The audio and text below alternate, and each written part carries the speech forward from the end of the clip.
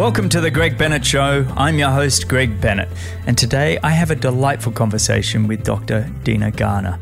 And in this episode, we discuss her research into using a mouthpiece that can affect the placement of the tongue, your airways and your respiratory system, and even the cerebral blood flow. It's really an extraordinary episode, and part of the reason I do this podcast is because I want to have these remarkable stories with people doing incredible things and learning from the best and the great thought leaders out there. And Dr. Dena Garner is really leading the way in understanding how we can affect the way we breathe and even blood flow to the brain, which may help with things like concussion. It definitely can help with perceived exertion, and the science coming out of that is quite extraordinary. Now look, I'm a skeptical Aussie, so I'll always look at these things and go, oh, I don't know about this, it sounds too good to be true. But I have ordered this mouthpiece. I will be giving it a go. I am going to explore it because I think it's fascinating, and I think you'll find after listening to this episode, it might be worth you looking into it as well. Please understand this is not a sponsorship. Airwave have nothing to do with it. It's just an interest of mine to understand human performance and reaching our human potential and what little things we can do to try and help that. And Dr. Dena Garner is really trying some advanced research here, and I think it's pretty extraordinary.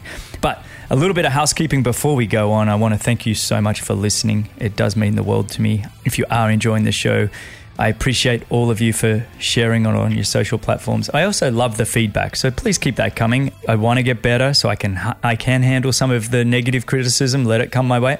I also don't mind the little pat on the back every now and then. Also, I'm going to give a little plug out to Any Question. If you want to download the app on iOS or Android, Any Question, it's Q&A platform with where you can ask all the world's great experts questions and get video responses. At the moment on the platform, we have all the world's greatest triathletes and triathlon coaches, swimmers and swim coaches, cyclists, and a lot of health. Running is coming soon, and go check it out. Anyway, that's Any Question. You can even go to anyquestion.com/Greg Bennett and use mine to log in if you want to have that referral. But anyway, guys, I hope you enjoy this one as much as I did and just continue to learn and grow from people doing remarkable things. And remember, success comes to those who endure just one moment longer.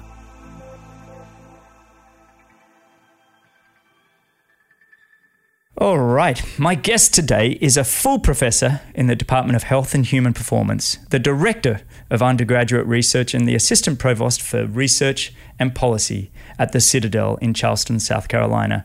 She has a postdoctorate in neurology, a PhD in health and human performance, master's in exercise physiology, and she is leading the research in what can be done to just optimize our respiratory airways, specifically the effects of the mouthpiece on the respiratory physiology. It's an enormous honor and privilege to have her join me today. So welcome, and thank you for joining me on the Greg Bennett Show, Dr. Dena Garner. How are you? I am great. Thank you for having me. I had mentioned to you earlier before you introduced me that I have been listening to podcasts for quite a while. And when I had heard of yours, I was excited to start listening to those podcasts and was excited to see how those were just done and the conversation. So it made me excited for today's meeting, and so appreciate you having me here today. I love to talk about my research and then to hopefully provide another avenue through this podcast so that it reaches different people. So thank you for having me. Oh, no. When I first started this show, my number one thing was I want to just learn from the greats, the remarkable thought leaders of the world, the people doing incredible research. And here I am, 2 and a bit years later, and the opportunity to speak to someone like yourself is, it always makes me feel very special and very fortunate. So thanks for coming on again. First off, before we go, the Citadel, that's a military college in South Carolina, correct? That is correct. What brought you into the military sort of side of all of this? My pathway has navigated from South Carolina, where I grew up, to South America. I spent 2 years after college in South America, then to Oregon for 5 years, and then finally back to South Carolina. And honestly, would never have imagined I would end up at a military school, especially after being in Corvallis, Oregon, where it's the 180 of how you dress, Birkenstock and jeans. And here I wear my uniform, which I'm very proud to wear. Yeah. But it is not a life, a place that I had envisioned ending up, but so appreciate being here. And it really, my being here is a result of the postdoctoral fellowship that I did at the Medical University of South Carolina in Charleston. And we're just across the street. Basically, the Citadel is from that. There's College of Charleston, the Citadel, and MUSC. And so during my research, I love research, but I also had a little taste of teaching at Oregon State. And I missed that at MUSC. So I looked for just opportunities, and Citadel presented itself. So that's how I ended up here. Fantastic. Well, my good friend Mike Danielson, who's on the Any Question app that I work on, he said, Greg, there's a doctor that you must speak to. She's just her expertise in the area of airways for runners and cyclists and triathletes. And he just said, she'll truly get your attention when you start talking about how the tongue is one of the most important muscles to train to beat your best times and that kind of thing. And I was like, okay, I'm all in, because this is all about learning. And so that's really what I want to dive into today with you. But before we go into that, let's rewind the clock a bit. You touched on it just then, but I mean, in that introduction, postdoctorate in neurology, PhD, health and human performance, master in exercise physiology. I need to know where this passion came from. Where did this desire to understand human performance and our potential really come from? Can you just share a little bit about that? Sure. These opportunities open up as you navigate through life and you meet various people. And so it was at the University of South Carolina where I was doing my master's degree. I met an individual who was from Oregon.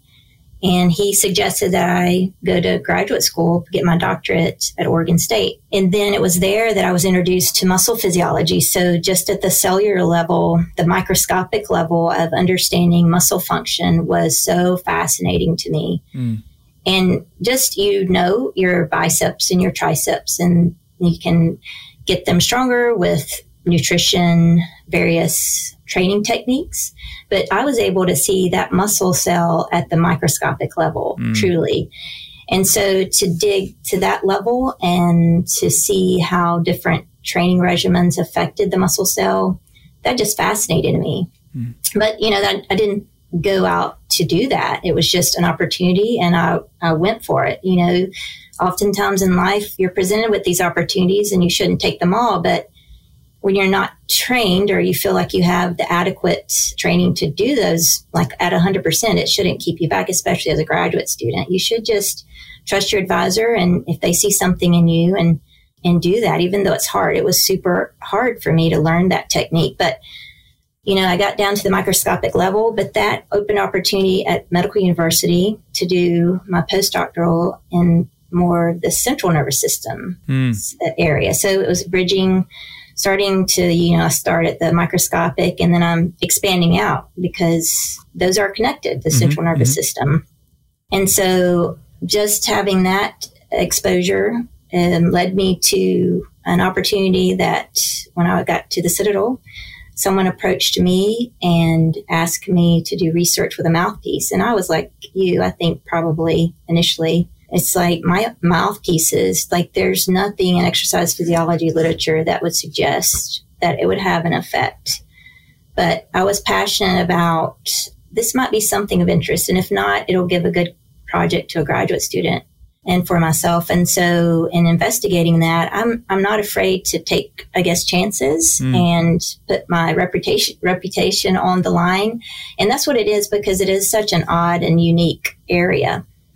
But it really resulted in some unique findings that now I am linking to other areas of research like sleep apnea and some of the things that Japanese researchers have done related to clenching and chewing. So it's, circling back to your question is, what has made me passionate about this is primarily I like to see opportunities.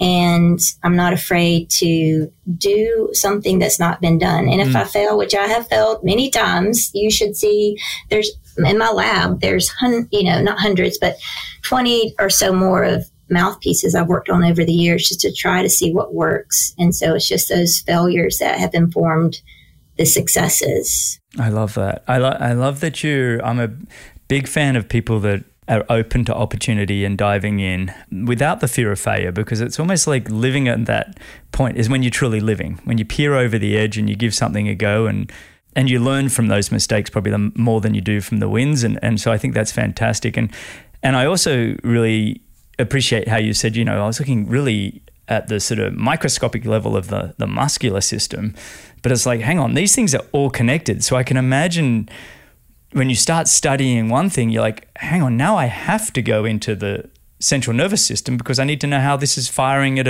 a deeper level. So you're constantly feeling like you got to keep learning and learning and learning. Do you find that? Are you Yes. somebody that just now you're in this, it's like a snowball effect. I got to keep, gathering more information. You said earlier, you love to learn. I feel the same. I haven't learned everything I need to learn, and I am constantly bouncing off questions off individuals. I mean, I think that's good, right? You're open to different ways of thinking. I have loved to read the literature. So that is where I want to stay, right? I want to stay in that place of always being a learner. And this is one of those places that keeps me there. We don't know all the answers, so it keeps me digging. But you're not just reading, you've also out there with actionable projects where you're developing mouthpieces and you're trying to understand the jaw and then the effects of cortisol levels and lactic. And from everything I've understood, the science that's coming back is quite remarkable. We'll dive into that in a little bit more. But before I do, I almost want to just shift gear a little bit. And were you an athlete growing up? When you look at the human body now, are you coming from an athletic background, or did the human body just fascinate you? Yes. And you alluded to that with your earlier question. And I got off on a tangent. No. But yes, I was an athlete. Yeah. I grew up as an athlete and really could do any sport. It was at the age of 9, however, I had a lawnmower accident. And so on my foot, and so they said, you'll never be able to run. Maybe you'll walk. Oh. And so I had always been, even as a female, the fastest, even with the boys for some crazy reason. I was just a fast individual. Yeah. And I love to run. And so when they told me that, I said, no, that is not an option. Oh. And I did train and work harder. And I came back and I ran track on high school and college level. I wasn't as fast as I was, but I was not going to let that keep me down. I believe, that those barriers, how I saw, and maybe wanted to focus on human performance at it's not a disability like some people have, but it does affect your ability to be active, and active people are stronger people. And so I wanted to understand, as I understood that just psychologically, what did that mean physically? And physiologically, that was important to me from the muscle physiology perspective. I wonder you could tell me, where did that power at 9 years of age come from to say, I'm not going to let this affect me? Because I put myself as a 9-year-old and it would have been, woe is me.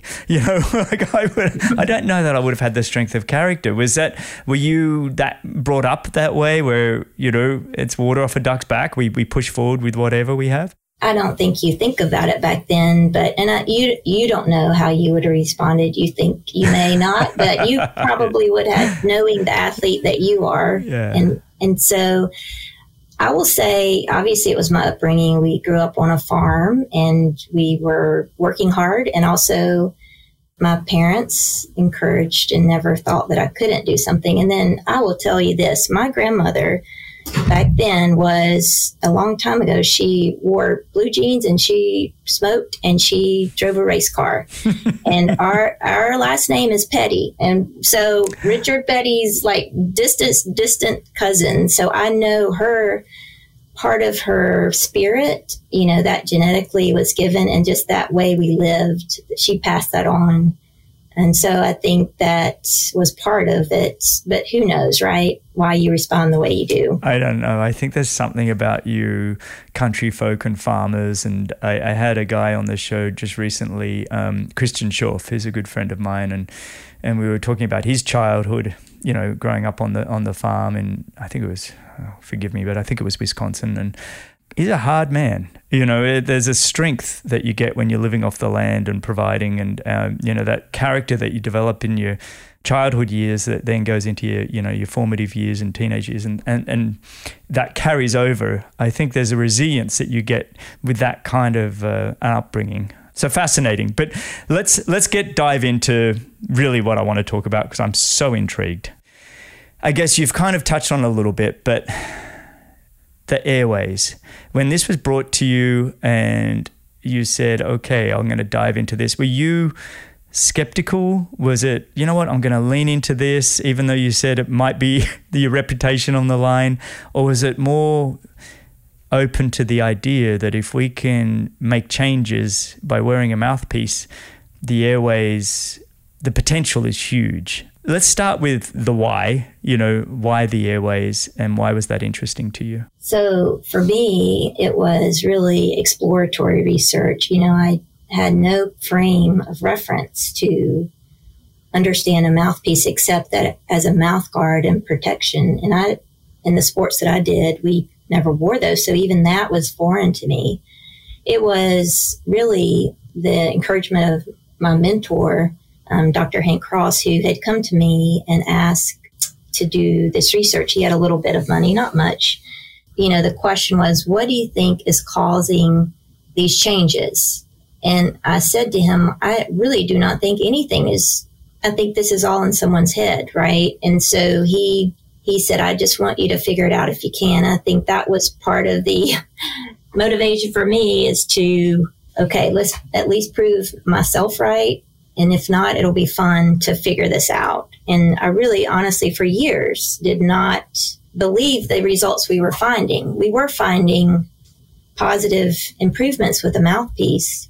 And I kept just saying to myself, this is just a happenstance. There's really no credibility. But I started to wear it, and I started to see changes with how I performed. And it's not like you don't become an elite Olympic athlete when you wear it. But what I found is it's more not the acute changes, but chronic. So wearing it has an effect on inflammation and recovery. Mm-hmm. It does have an effect on just your perceived rate of exertion. So for me, after I started seeing these results, I had to figure it out. Like, okay, so it wasn't enough for me that it had an effect. I wanted to see why. And that's what caused me to dig deep. So the mouthpiece, was it brought to you, or was it your idea? And how long ago was that? Yes. So it was about 18 years ago. Wow. There was a company who basically created an upper mouthpiece, and they asked me to do some studies with it. And then we changed a little bit on the lower, and I started to see some things, but then the company basically went under. But even without research money, I was using my own to figure this out, because I had, at that point, had put in enough time and effort into it, and enough people to continue to say, this doesn't work, that I was bound and determined to say, yes, we have to figure this out, why it does. And I continued to do the research. That is what kind of precipitated this current, the current mouthpiece, the Airwave. Okay. So when you say you were seeing some things, what tests were you doing, and what were you seeing that you wanted to keep it going? So we've done basically two types. I tried to stay away from subjective testing, because that's what some of the dentists had done in the 80s with mouthpieces. And they were citing improvements, but there was a lot of, and reasonable to say this, people would question it because the subjectivity of the studies. So my goal was to try to create a study that was less subjective, with measuring blood markers and respiratory changes. So we looked at 2 basic types, endurance and resistance training type protocols. And in this exploratory research, I started small and just did 30 minutes. And then for resistance training, we built up to an hour. And we started to see these improvements with mouthpiece use, which informed my theory of potentially what's going on. And then with the endurance, with treadmill, we would use treadmill at, say, 65 to 75% of their VO2 max. Mm-hmm. We would see changes in lactate. And then I said, well, what's going on with that? And then that's when I started to do like oxygen, carbon dioxide, respiratory assessments with someone while they were wearing it. And we did CT scans with and without. And then those results led me to sleep apnea research. And then it validated what I was seeing with healthy subjects. Did you ever do VO2 tests or anything like that and to see if there was any changes in optimizing VO2? We're actually doing that now. So we're starting that, and we'll have data with VO2 with individuals. We do have equipment now, which we did not have prior, that would allow us to capture those metrics. With those systems typically would have a piece that went into your mouth. And so we've got a system now that allows air just to be contained, and we can measure VO2 with the system. So I'm excited to see what we have. I don't know. I'm hoping it will demonstrate what I think is going on, but we'll know that by the end of the semester. It's fascinating because I haven't, I've retired a while ago from being an athlete, and now I'm a 45 minutes to an hour a morning of either weight training or aerobic activity of some form. But it wasn't something top of mind that wearing a mouthpiece could affect the way that I breathe and perform. First, I'm curious as whose idea was it first to go, if we put something in your mouth, you might be able to breathe better, because my mind doesn't even go to that part. And then understanding, so I guess who, and then and then the science of how fascinates me, that this potentially, and I want to hear the science from you, it could be a game changer in the way that we breathe. I guess really what happened is I started to see these results, but when I read the literature, I realized that some mouthpieces could impair your breathing, because you're correct, you would think having a mouthpiece in, that wouldn't be helpful. But what we did was we had individuals have a mouthpiece, lower mouthpiece, and then they did not have a mouthpiece, and they could open their mouth. Mm-hmm. And I realized that with you would think you're getting more air in because your mouth is open more. So the individuals with the mouthpiece would bite down and breathe through their mouth, and the opening is barely any at all. Mm-hmm. And they actually did better with the mouthpiece. And so I had to say, well, why? And so that made me realize that basically, if you think about if something's in your mouth, you'll see that your tongue's going to go for it. You're just kind of touching and feeling. And the research that Sabioski and some other individuals were doing, when I read that, when you place your tongue at the bottom of your mouth, that it's a mechanical shift in your base. It's called the pharyngeal area, basically the back of your throat. And we were seeing that with CT scans. So when I put all that together, I realized that if I made slight modifications on that mouthpiece to keep that tongue in a more forward and downward position, it would contract. And there's a lot of research on that tongue muscle. It's called the genioglossus, and how if you can do that, especially with not only healthy people, but sleep apneic people, it'll open their airway. And so when I did that, absolutely, that's what we're seeing. We're seeing that.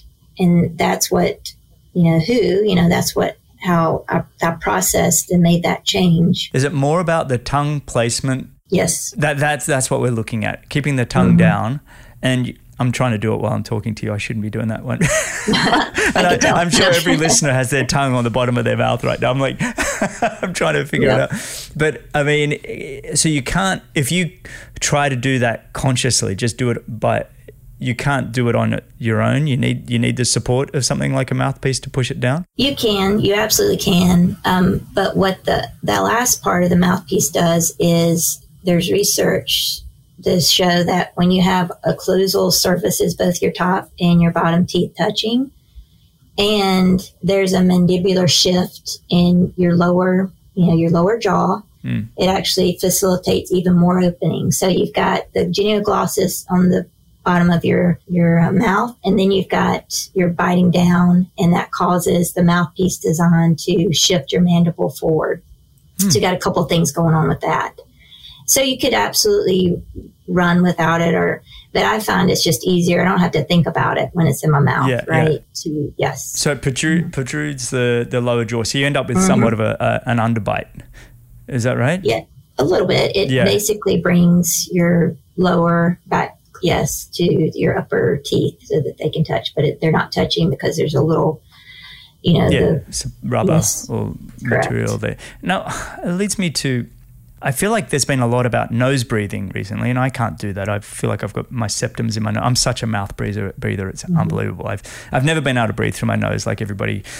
Well, not everybody, but it seems to be recommended the whole time. And I was even told to tape my mouth shut, at sleep at night because I get a bit of a dry mouth. And I've tried all of that, and it's just horrific. You know that tape that you get that has a tiny little hole in it for you to breathe? Yes. I mean, is your work, does it sort of negate the nose breathing style of thing and say you're better off focusing on the mouth, or do they work together? What are your thoughts on those two? And, to be honest, the nose breathing, I have to see what technique they use, but for the most part, literature suggests that nasal and oral breathing you get more oxygen that way. Yeah. So it may be a type of nose breathing where they're in essence placing their tongue on the, like a yoga type breathing that may help, or that may be what's could be causing. But for the most part, like I said, we've done all three examples: nose, mouth, and mouthpiece. And the mouthpiece by far is hands down the most effective way to lower your respiratory rate and subsequent outcomes, positive outcomes. Wow. And have your tests been done, and I'm sorry I'm all over the place with these questions because it's more, I have all these notes, but I'm more fascinated by the conversations. I have all these questions, so you have to excuse me. But have you been testing on elite athletes or amateurs? Who have you chosen to be the people that you do a lot of your testing with? So for the most part, here we have military population. They have military training, the cadets, the students. Mm-hmm. So although they're not elite athletes, we do use individuals who are fit, and we do have individuals who are using it. The mouthpiece, I believe, Rich Froning uses this for CrossFit. Mm-hmm, mm-hmm.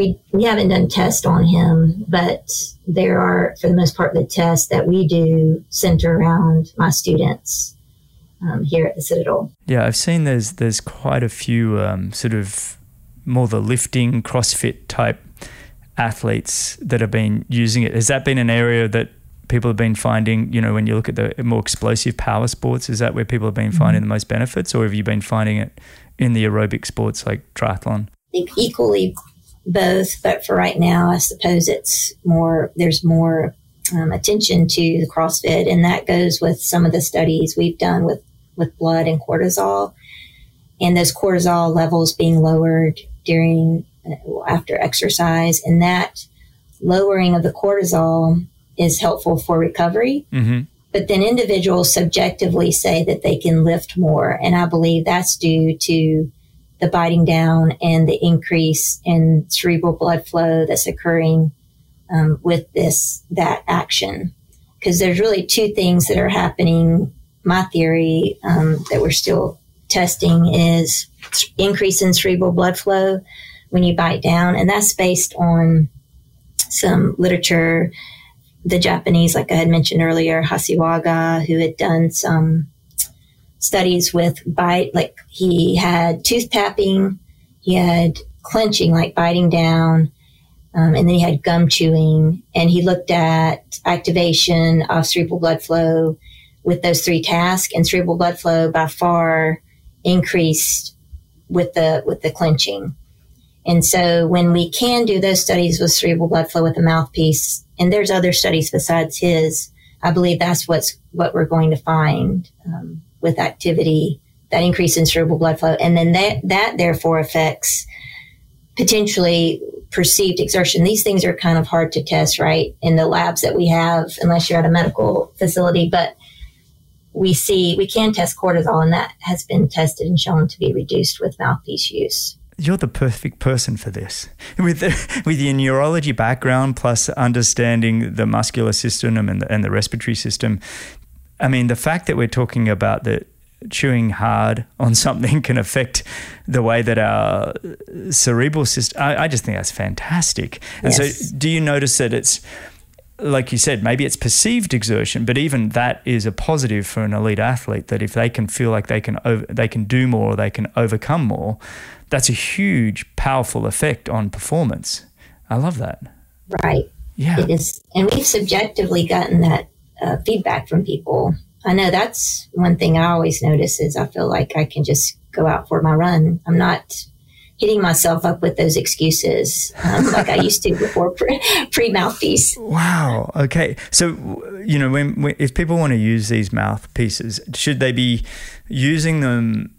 I imagine there's a bit of a learning curve to getting comfortable with it. I got sent one from Mike Danielson, I'm not going to lie, about a month or so ago, and I haven't actually used it yet. And I wanted to have this conversation with you before I did, because I'm a skeptical Aussie that needs to be told the whys. But I'm very curious to go give it a try. But how should I get started with something like this? Is it just dive right in, or is it pace it out slowly? What do you recommend? Sure, it's very individualized, but I would suggest someone take a couple weeks just to get used to it. I dove right in because I was so curious about what's going on with it, that I wanted to, every run or whatever I was doing, I was taking notes. But I've heard some people, it takes them some time to get used to something in your mouth, but in essence, just kind of reminding your tongue to stay under the bar and to bite down. It may not be common to what most people do. I think, though, what I would say is if you could give it a couple weeks and then see what you think, and then not use it and see what you think, right? I feel like we get situations where, I didn't have mine, so I've got to go back and get it. People have them in their car, in their bag, just so they're not in a position where they won't have one. Because you do get used to it. I have gotten used to it, and I really feel like it enhances my ability to exercise. Yeah, all of a sudden you go for a run and you feel naked. You're like, oh no, I got to go back and get it. That's another concern I have, is that when I find something like this that I do feel, whether perceived or otherwise, suddenly you can't do much without it. Like I'm wearing as we talk right now, I'm using an Apollo Neuro. I don't know if you've heard of Apollo Yes, Neuro. I have one. I just got it. Yes. Could you tell me what you think about yours? I love it. So they don't sponsor me, everybody. This is not a sponsorship by any means, but it's all about, I had Dr. Joseph Maroon on the show. I don't know if you know Dr. Joe Maroon, but he is a neurosurgeon for the Pittsburgh Steelers, and fascinating story. Anyway, he said in the show, you try this Apollo Neuro. So I did. I called up and I every single podcast, anytime I'm doing something where I need to be either calm or it depends on what setting I put it on, but I love it. And again, it could be all perceived exertion because I don't read the science. I go by feel, and my wife has one as well. And, for these conversations, I set it to social and open. And for everybody listening, it's working on the sense of feel and touch, and it sends vibrations through your body. So anyway, I really don't enjoy when I don't have it on to record an episode. I'm like, it's become my crutch. And I kind of feel like with the mouthpiece, I'll be, oh no, I can't do my workout. I've forgotten my mouthpiece. But you still can perform well. It's almost like having the mouthpiece is like a bonus, right? Right. And so that's good to hear about the Apollo, because I've just started using it. And I do like it myself. You have to tell me what you think. Yeah, that'd be great. Yes, yeah. I will. Well, what I say about the mouthpiece is, for me, again, going back to me and what others have said, when they're in a position without it, you absolutely can perform. I just do better with it. And the literature, and we don't know this because there's not any longitudinal studies because it's such a unique area to research. You know, I do believe it affects your ability to recover. And so even though not wearing it for a day you'll be fine, I found, and this is an example from my own life. So there was a time in which I didn't wear it and I immediately got injured while running. And it took 2 years for me to get over that injury, 2 years. But I had stopped wearing it for a time thinking it didn't work as much, or maybe I don't need it. And I don't know if it's attributed to that, but I stay healthy. And at my age, running is important. I want to keep running for my lifespan. I'm looking forward to, I mean, anybody listening to this should reach out to you because I'm looking forward to some tests on high performance athletes, potentially professional triathletes or amateur because they train just as hard, and really getting... How would you suggest if somebody, a triathlete, was to buy one of these or reach out to you and become a part of the program, how would they, can they test themselves at home? What sort of parameters could they use to see the effects of the Mouthpiece on their performance? People have different apps, that they use to gauge their training. Some people, I was just introduced to some app last week, and I apologize, I don't recall the name of it, but they were able to look at in some way their perceived exertion rate and workload, of course. And what we're finding is those individuals who use it, they do cite increased work capacity, decreased fatigue based on the apps that they're using. And so that would be something I always like to hear from, especially elite athletes, because we're just dabbling into that area. How does it affect the endurance athlete? We know the CrossFit, we have a good sense of that from based on the lab, research, as well as what subjectively people are telling us. But it would be nice to get endurance athletes. Have you noticed anything with, heart rate or heart rate variability when people wear these? So we are actually, that's our next study after the VO2 max. Sorry, I'm jumping ahead. You're good. You're planning it out for me. I need you on our team to tell us. I'd be more than happy to. I'm very curious to go give this a try. And now that we're, becoming friends here through the show, I'm kind of like looking forward to seeing if I can help out in the future, because it is fascinating when we look at human performance, keeping our mind open to try these sort of things. How far has the actual Mouthpiece come since you started working on it 17 years ago, like the actual shape of it and everything else? And when you realized that the tongue position was important, do you look back and go, oh man, that first one we've come a long way? Yes, absolutely. I mean, obviously it's slimmed down for sure. It was a bulky upper mouthpiece, like a mouth guard, you would imagine. And now it's what you have with you. So it has changed significally. My lower jaw was always quite, strong, let's put it that way. And I had to have a whole bunch of dental work after I retired, just because I had a significant underbite. So I wonder if that was a performance enhancer for me without even knowing. I have always thought that, because when I looked at Michael Phelps, who has that underbite, I always wondered, because we do know that shifting, and most people don't have that type of bite, but we do know when you put a mouthpiece or a oral appliance in your mouth, it will shift it and it will cause that opening of your airway. So maybe you had a natural... There you go. That was my gift. I didn't even know. There was your gift. That's right. And so I'd love to get your feedback if it even helps you. You never know. It may not, because I don't have a lot of individuals with underbites. Yeah. No, for sure. I'd be happy to help. Do you find wearing it, does it affect your saliva production? I had to do Invisalign for a few years, like I said, with my dental work, and now probably once a week I sleep with my retainers, but I find they give me quite a dry mouth. Does this Mouthpiece do that, or do you notice that? I haven't myself personally. We did have one individual who reached out and said that they had increased saliva. I did read her comments and ask her to reach out to me because I wanted to figure it out. I'm assuming that maybe in those cases, maybe the tongue is kind of protruding in an awkward position and that can cause increased saliva. But it can make your mouth dry, especially if you're running with your mouth open. Yeah. But it wasn't a situation where I was just inordinate amounts. And you can still drink with it in your mouth. It stays in place pretty good. Mm-hmm. Eating, I don't like to eat with it, but I guess you could do the gels, but I wouldn't suggest that. No, I don't. I think anything in your mouth like that, you probably don't want to eat with it. Where do you sort of see, you've mentioned that you're kind of going to start looking at sleep apnea and some of these things. Is that where you see this sort of technology going? Like at the moment, it's you've been looking at human performance.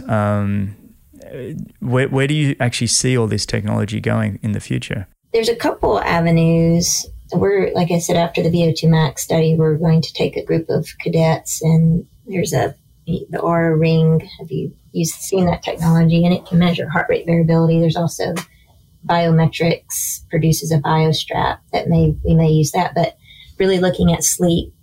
And we're going to modify the mouthpiece so that it will help collect or maintain that tongue positioning. And we're going to look at these changes with sleep.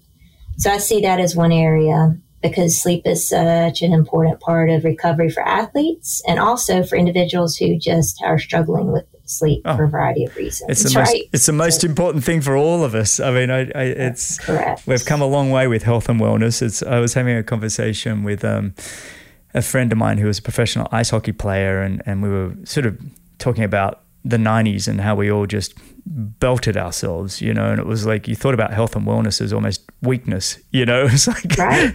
and now we're to the point in high performance sport, especially where we look at health and wellness as at the forefront and understanding your sleep. And that's why we have things like Aura and Whoop and these other brands out there that are saying, hey, we can help you with your sleep. I had Dr. Tommy Wood on, though, again, for the third time. I don't know if you know Dr. Tommy Wood, but I heard that podcast. Yes, it was wonderful. Brilliant guy, and he is a good friend. And he said, look, maybe we're over measuring everything a little bit. We no longer just sleep or eat or anything for the joy of it. We're constantly measuring. But I think there's a time and place to monitor these things on an individual, and especially yourself in the research lab. Obviously you need these tools. I think for a lot of my listeners, it's like, hey guys, we don't have to measure every single thing. Sometimes it's nice just to relax and turn off. But I am looking forward to seeing what research you can gather with sleep, and if something, with this mouthpiece, and maybe the mouthpiece even changes shape, or who knows when you're sleeping, because how does the tongue perform? Sorry, I'm kind of thinking out loud here, but how does your tongue sort of move around while you're sleeping? Does it just sit still, or is it a constant? No,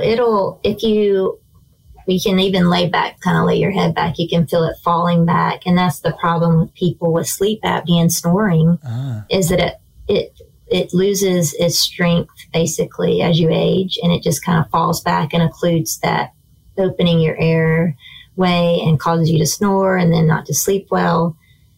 What we see with the mouthpiece, and I've designed a few just prototypes, if you can, like I said earlier, the tongue likes to kind of feel for something. If you can make that bar a little further back, but not result in a gag reflex, you don't want to do that. You can keep that tongue in a better position. And I've had people, I've made them mouthpieces just for that. And they say it helps with snoring and with a little bit of sleep apnea. But we're doing some studies now with a similar mouthpiece to see if it does have a positive effect. And snoring is positively decreased with a mouthpiece that we've designed. Is snoring a bad thing for the person that's actually snoring? Just for your partner in the bed. But, right. But doesn't it mean you found a pretty deep sleep? I mean, isn't that the goal? Like, so maybe stopping it is not a good thing? I don't know. I'm just throwing ideas out here. I have no clue what I'm talking about. I don't know enough about snoring except that it is a negative impact on the individual you're with. And yes. So you want to maintain that relationship in a positive way. That affects your life going forward. That's right. That'll affect your waking hours for sure. I love it. Well, can you throw some numbers at me in terms of what you've been able to see? Because I know I'm one of those people that love to know some of the research numbers. When we talk about the effects of wearing a mouthpiece, what have you seen? What are some of the data? What are some of the numbers that you've seen in terms of both the cerebral sense, like you talked about, and then also the respiratory performance? So we have not looked at cerebral blood flow. That's my next area too. But we've looked at cortisol, blood and salivary, and we've seen numbers as high as a 51% difference in cortisol levels post-exercise. And that is phenomenal because we know elevated cortisol levels affect recovery, muscle synthesis and recovery. So having that ability to mitigate or minimize, that is positive to minimize, or to actually improve the body's ability to recover your muscle.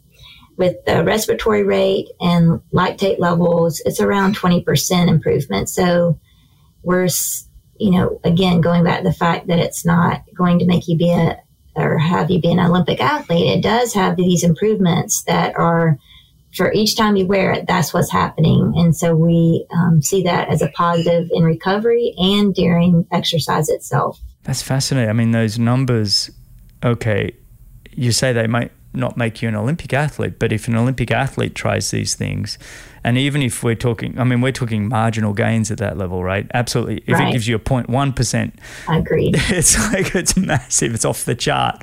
And not that I'm a big believer in nothing worthy comes easy, right? So there's no real shortcuts, but if there's a way to allow you to do the hard work properly and more efficiently, I'm all about it.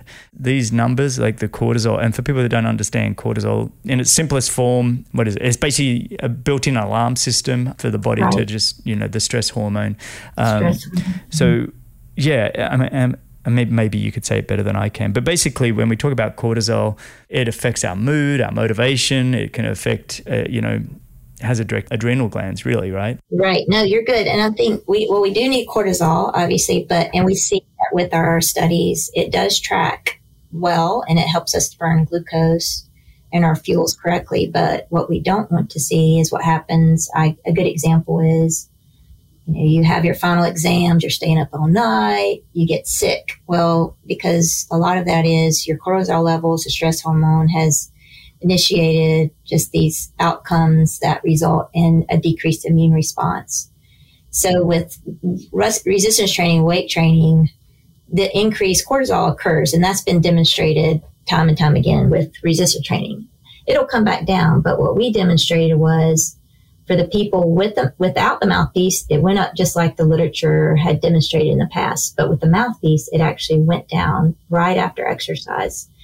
And so that is a very good understanding of how it could potentially affect recovery and then the subsequent training.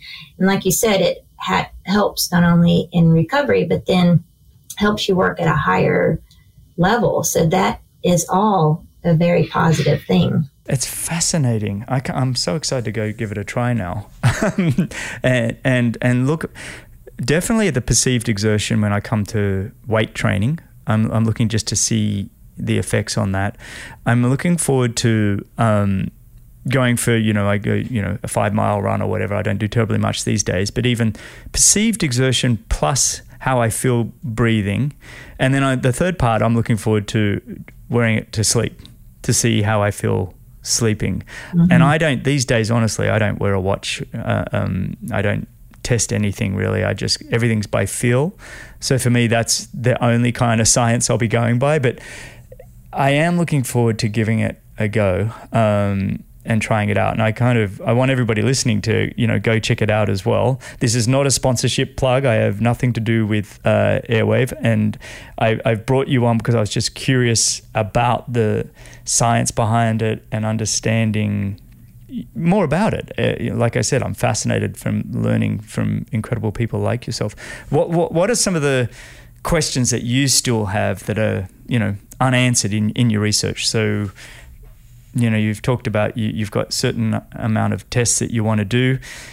What else is out there that you're like, okay, I need to add this and this and this before we can really hit the growth dial with Airwave and these mouthpieces? Obviously, the sleep study, the pilot study is going to be good, but another area of research that I do is concussion research. And so if you look at that literature, you see the Churchill and some many other researchers who've shown a correlation with symptoms, severity, and cerebral blood flow. And we're seeing with concussion recovery that we're including, very low to moderate exercise. And so based on what I've read in the literature with the mouthpiece, I believe including the mouthpiece with a concussion recovery protocol will enhance cerebral blood flow and therefore affect recovery in a positive way. And so that is really exciting for me to see how we could potentially support that protocol, that recovery protocol for concussion.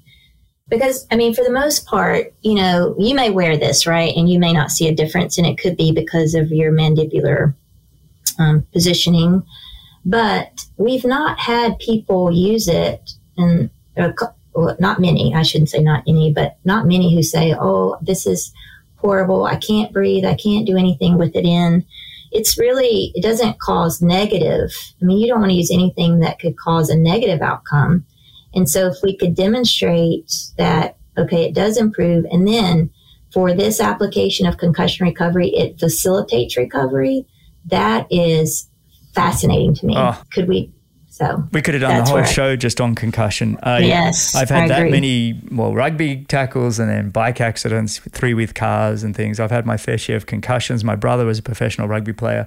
I had a guy that will come on the show in the next few weeks who was a professional ice hockey player. He doesn't like me calling it ice hockey. He said in the States, Greg, we just say hockey. And he's had his fair share of concussions. And the older we all get, we're all in our 50s now, and we realize the science is out there that's saying these concussions can really have an impact on you later in life, right? You can get through your 20s and 30s taking the hits and, I'm fine, and it's all like bravo, bravo. But then it's later on in life, it can really affect, depression and mood and Alzheimer's and everything else. And so knowing that there's science and research going into this is really music to my ears. So that's fascinating. And that comes from biting down, right? The cerebral blood flow. Mm-hmm. Correct. Yeah. Interesting. Correct.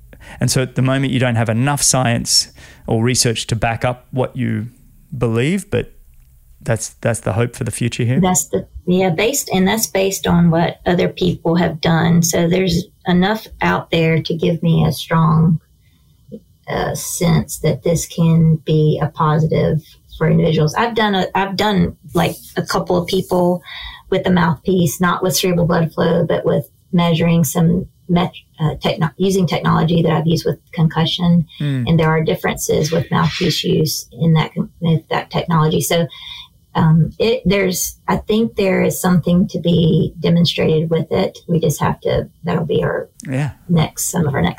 Fantastic. You're amazing. I love it.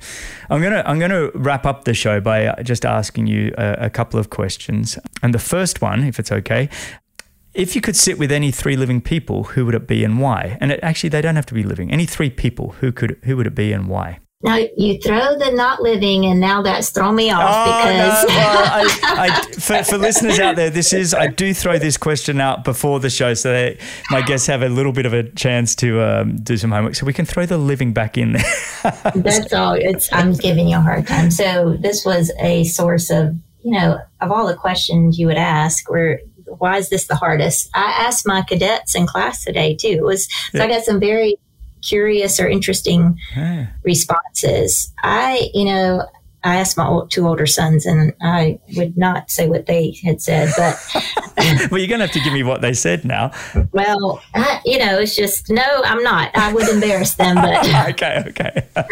I do like to read books, and so the things that I'm learning from books, and even though he may be a controversial individual, Jordan Peterson has such a way to explain things that if you've read the 12 rules for life, it is fascinating. And so especially rule number 8, when he talks about telling the truth. And I thought I was one of these people. I always told the truth, but the way he makes you think about being honest with ourselves and with others, it really makes you a more authentic individual. So I love how he writes those things so that I can think about life. I don't like just reading and regurgitating what everybody else says. So to read and take in individuals who have a different perspective like he does really helps me hopefully grow as an indivial. So I would say him because I think he's fascinating. Yeah, I'd love to sit. I'll wait your table on that one. Yes. He's fascinating. Okay,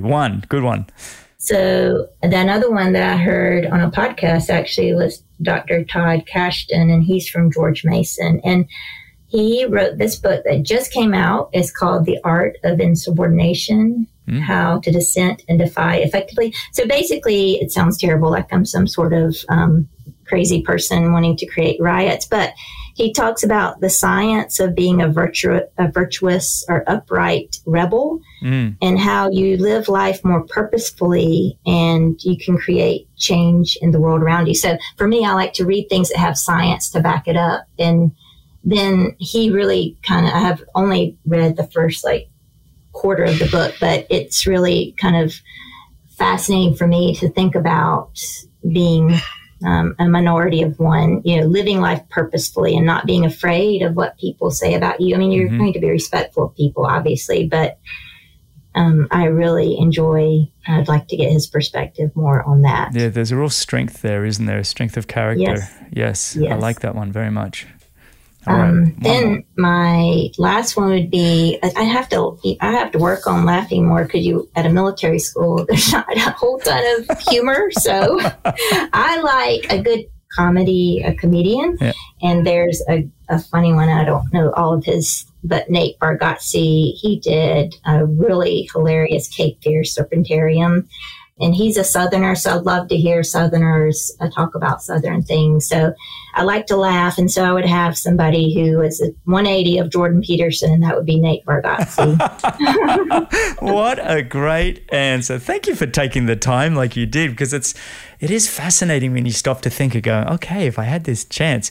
What I love about it is your first two people that are very intellectual, very cerebral people that are really trying to understand the human psyche and how we can best operate, and are very asking ourselves to be very honest and true to ourselves, right? And then you have the comedian to just go, okay, take a deep breath. You can't do that all the time. That's right. And let's just be joyful for a moment without. That's right.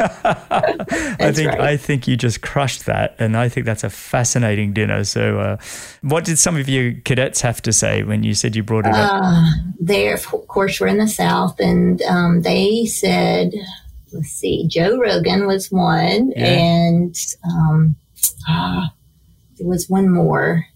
It was just on the 180 of Joe Rogan, and I can't remember what his name was. But they were just throwing things out, and I said, but they were thinking right. So that was just, it wasn't just Kardashian. Not that the Kardashians are bad, but I get it. Yeah, no, I think it's great. And Joe Rogan would be a fascinating one. He's a great conversationalist. He's, I'm somebody that I actually don't listen to podcasts very much. I do listen to audiobooks. So when I work out, I listen to books, and so they're basically a form of podcast to some degree. But when I first started this show, I heard that Joe Rogan was the number one podcaster in the world. So I have listened to Joe Rogan, but not listening to what he's got to say, more listening how he's doing it. And so I come from a very different approach. When I think of Joe Rogan, I'm like, okay, how is he able to keep a conversation like this on with this person? And, he's a fascinating individual. He's very intelligent. He obviously does his homework, and that's the only time I've seen Jordan Peterson was actually on Joe Rogan's show when I was doing homework. So he's interviewed Jordan a few times on that show, and they have fabulous conversation. All right, one more question. What advice would you give to listeners just on how to optimize their own lives? That was another hard question because people don't ask your advice. And so when you're asked, you're like, oh, I have to be wise with this. So I'm like making lists everywhere. I literally am making lists. I'm like, oh, goodness, I have to hit this out of the park. Well, I probably won't, but I do think the number one thing, and I try to teach my kids this, is to be grateful. I feel like that's just the first and important thing in life. Also silly, but important for me is you've got to don't drink bad coffee. You cannot. Life's too short to drink bad coffee. I love it.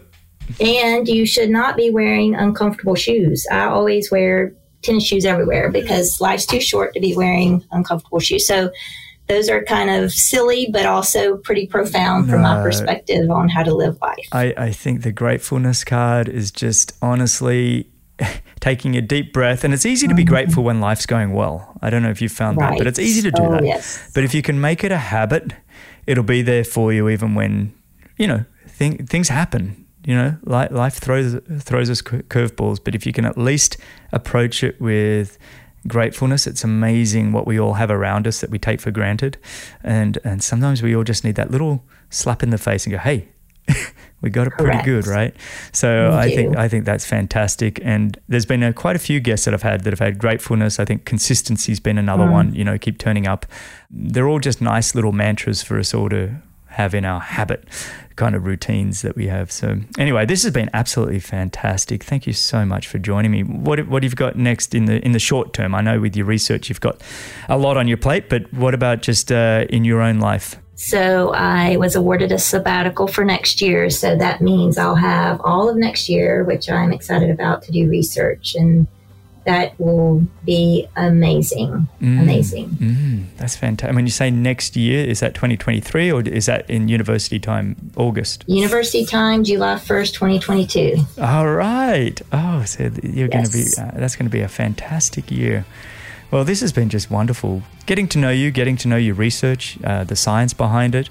I'm incredibly excited to go check out the Airwave and give it a good go. And, I hope this is the start of many conversations, and whether on air or off air, because I'm fascinated about what you're doing and truly appreciate you coming on. So thank you for joining me. I really appreciate it, Dr. Garner. Well, thank you for having me. It's been a pleasure. Thanks a lot for listening. If you enjoyed the show, your support would truly be appreciated. You can visit the Patreon page, or you can subscribe with your podcast app of choice. Don't miss the next episode, so subscribe and be notified. For show notes, if you want to know more, please visit bennettendurance.com. I'm Phil Liggett, and on behalf of Greg Bennett, here's to the next time, and I hope you will join Greg again very soon.